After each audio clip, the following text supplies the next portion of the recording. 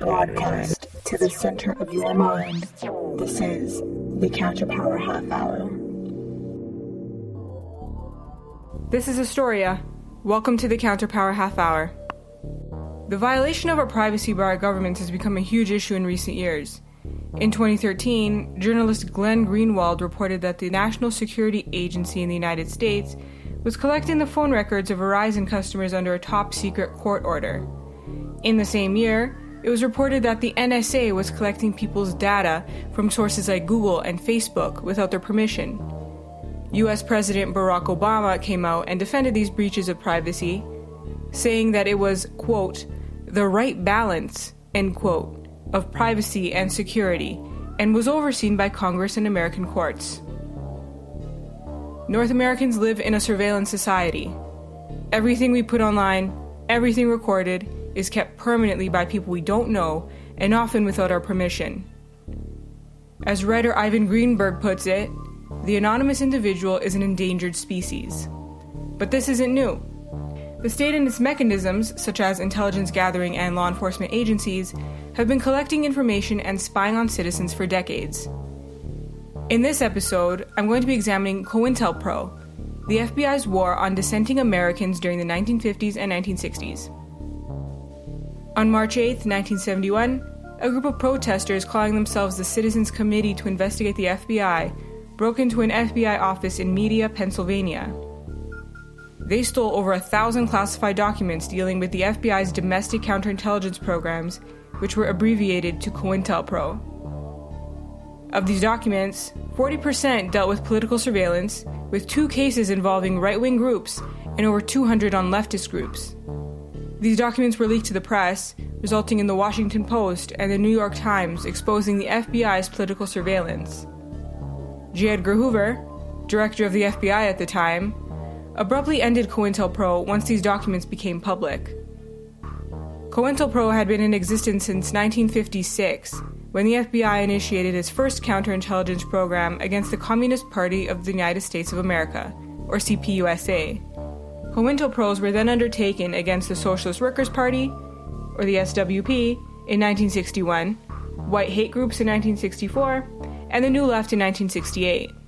These particular groups were targeted because they were, according to the FBI, engaged in actions that threatened the security of the United States. Cointelpro was created to expose, disrupt, misdirect, discredit, or otherwise neutralize the activities of these groups.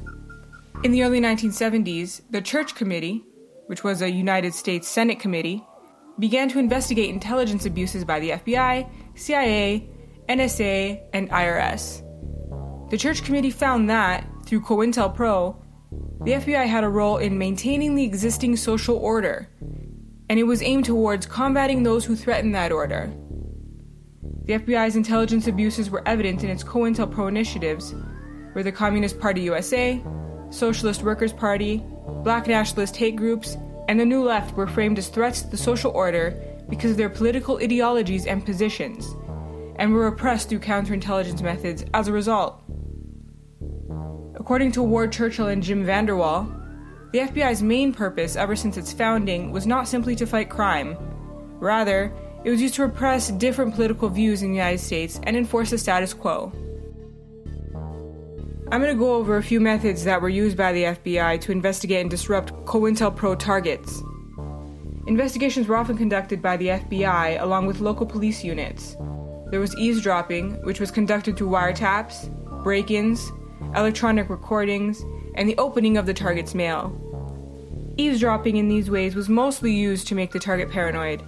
There was black propaganda, which involved the FBI spreading publications that made it seem like they were put out by the organizations. These publications often misrepresented the ideologies and opinions of these groups, and were used both to discredit the target in the public eye, as well as create tensions within the group. The FBI worked to spread disinformation about the targets to the press, again to discredit the target, and create internal issues within target organizations. There was also fake mail created by the FBI and sent to target groups or their members in order to create schisms within these organizations. This was especially true in the case of the Black Panther Party, where the FBI sent documents to both Huey P. Newton and Eldridge Cleaver in order to further their differences. The FBI would arrest targets on trumped-up charges in order to spread paranoia among targets, as well as to deplete their financial resources, as they would have to pay for lawyers and bail. Agents provocateurs infiltrated target organizations in order to create or engage in illegal activities that would implicate the organization and to disrupt the internal workings of organizations. Snitch jacketing involved the FBI creating suspicions, often through rumors, within an organization that members, especially high-ranking members, could be FBI informants in order to eliminate those individuals. The FBI also fabricated evidence and committed assassinations of leaders of targeted organizations. The first COINTELPRO was against the Socialist Workers' Party and the Communist Party USA. The FBI had performed counterintelligence operations against the Socialist Workers' Party throughout the 1950s, though they were formed into the second COINTELPRO operation, COINTELPRO SWP, in 1961. The SWP was a small organization of 2,500 members that adhered to the ideas of Marx, Engels, Lenin, and particularly Trotsky, and saw itself as one part of a global network that could support violence against the American government.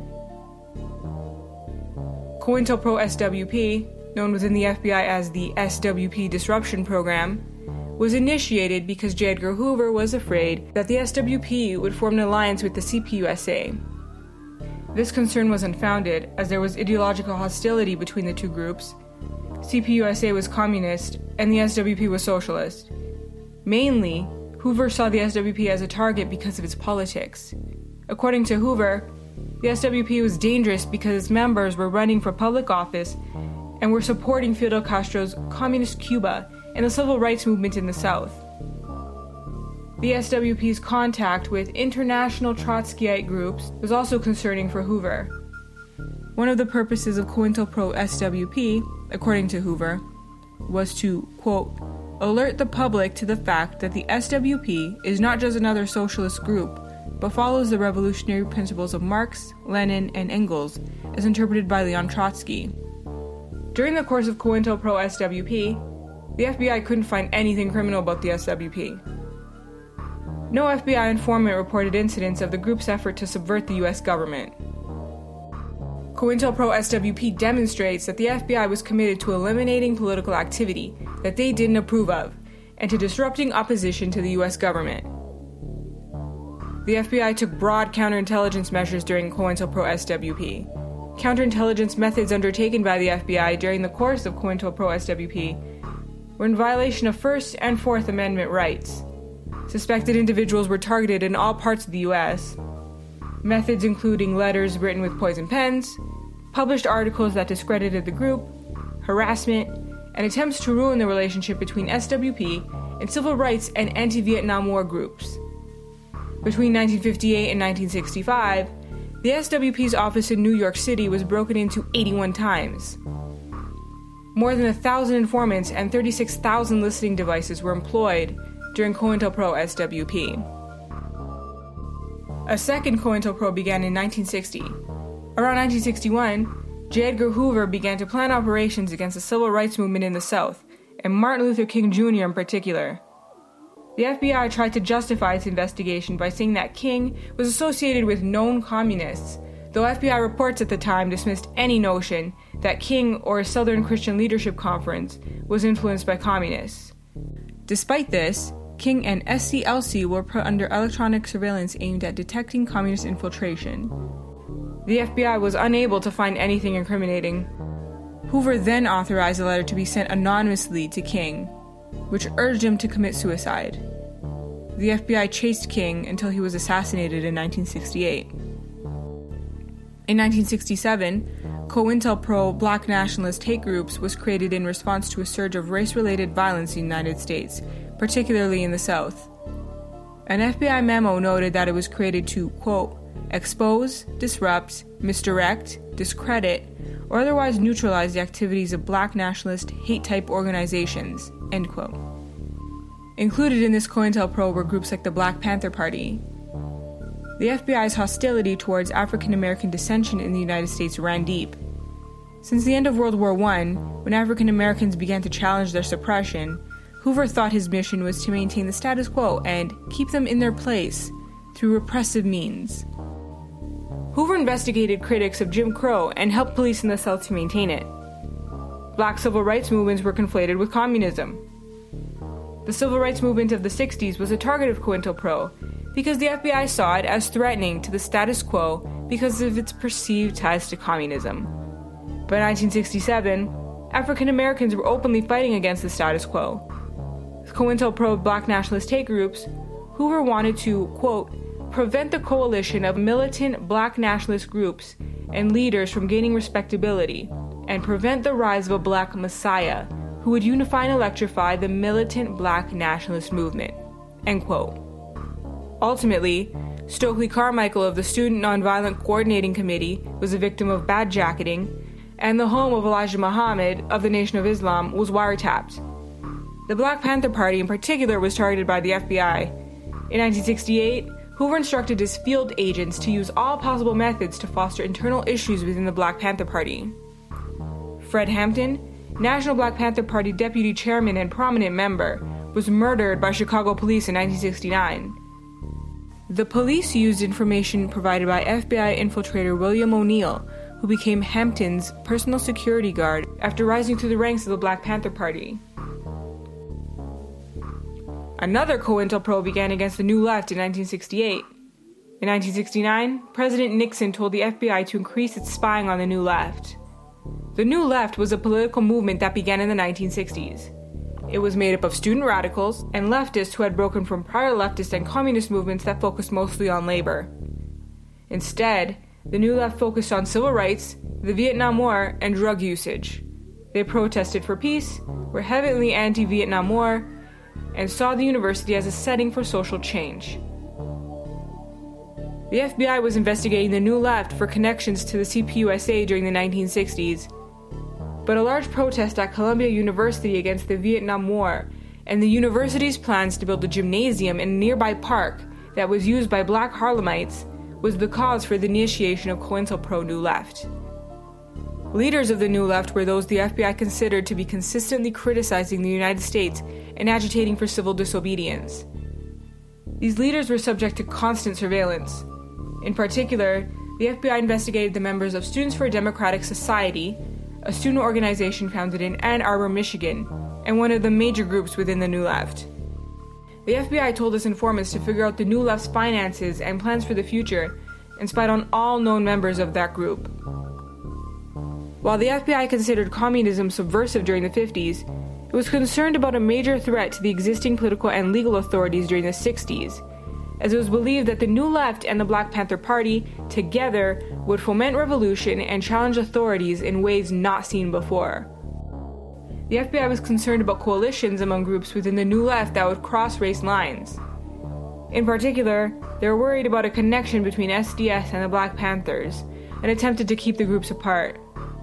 According to the FBI, quote, racial differences are meaningless to the black militant and the new leftist, inasmuch as their common denominator is the annihilation of the existing order, end quote. The New Left's anti-war stances concern the FBI as well, and they tried to stop a mass protest movement against the Vietnam War.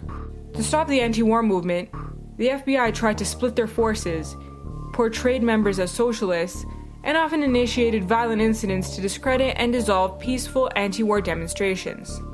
They wiretapped the SDS's phones at their Chicago headquarters and listened while the radical Weatherman faction of the SDS planned to build a secret organization dedicated to guerrilla war in the US. FBI informers sometimes made their surveillance of SDS obvious to members in order to spread paranoia, which would impede the New Left's efforts to organize. The FBI's Cointelpro initiatives against the Communist Party USA, the Socialist Workers' Party, Black nationalist hate groups, and the New Left were products of the FBI's own politicized views. These groups were framed as appropriate targets for repression through counterintelligence because they were deemed to be subversive to the American social order. Through Cointelpro, the FBI demonstrated that dissenters in the United States were targets for counterintelligence simply by virtue of their political ideologies. The counterintelligence methods employed were often illegal and immoral, and demonstrated to what length the FBI was willing to go to suppress dissent. This has been an episode on Cointelpro and surveillance in the United States. All sources and further reading can be found on counterpowerhalfhour.com. Thanks for listening.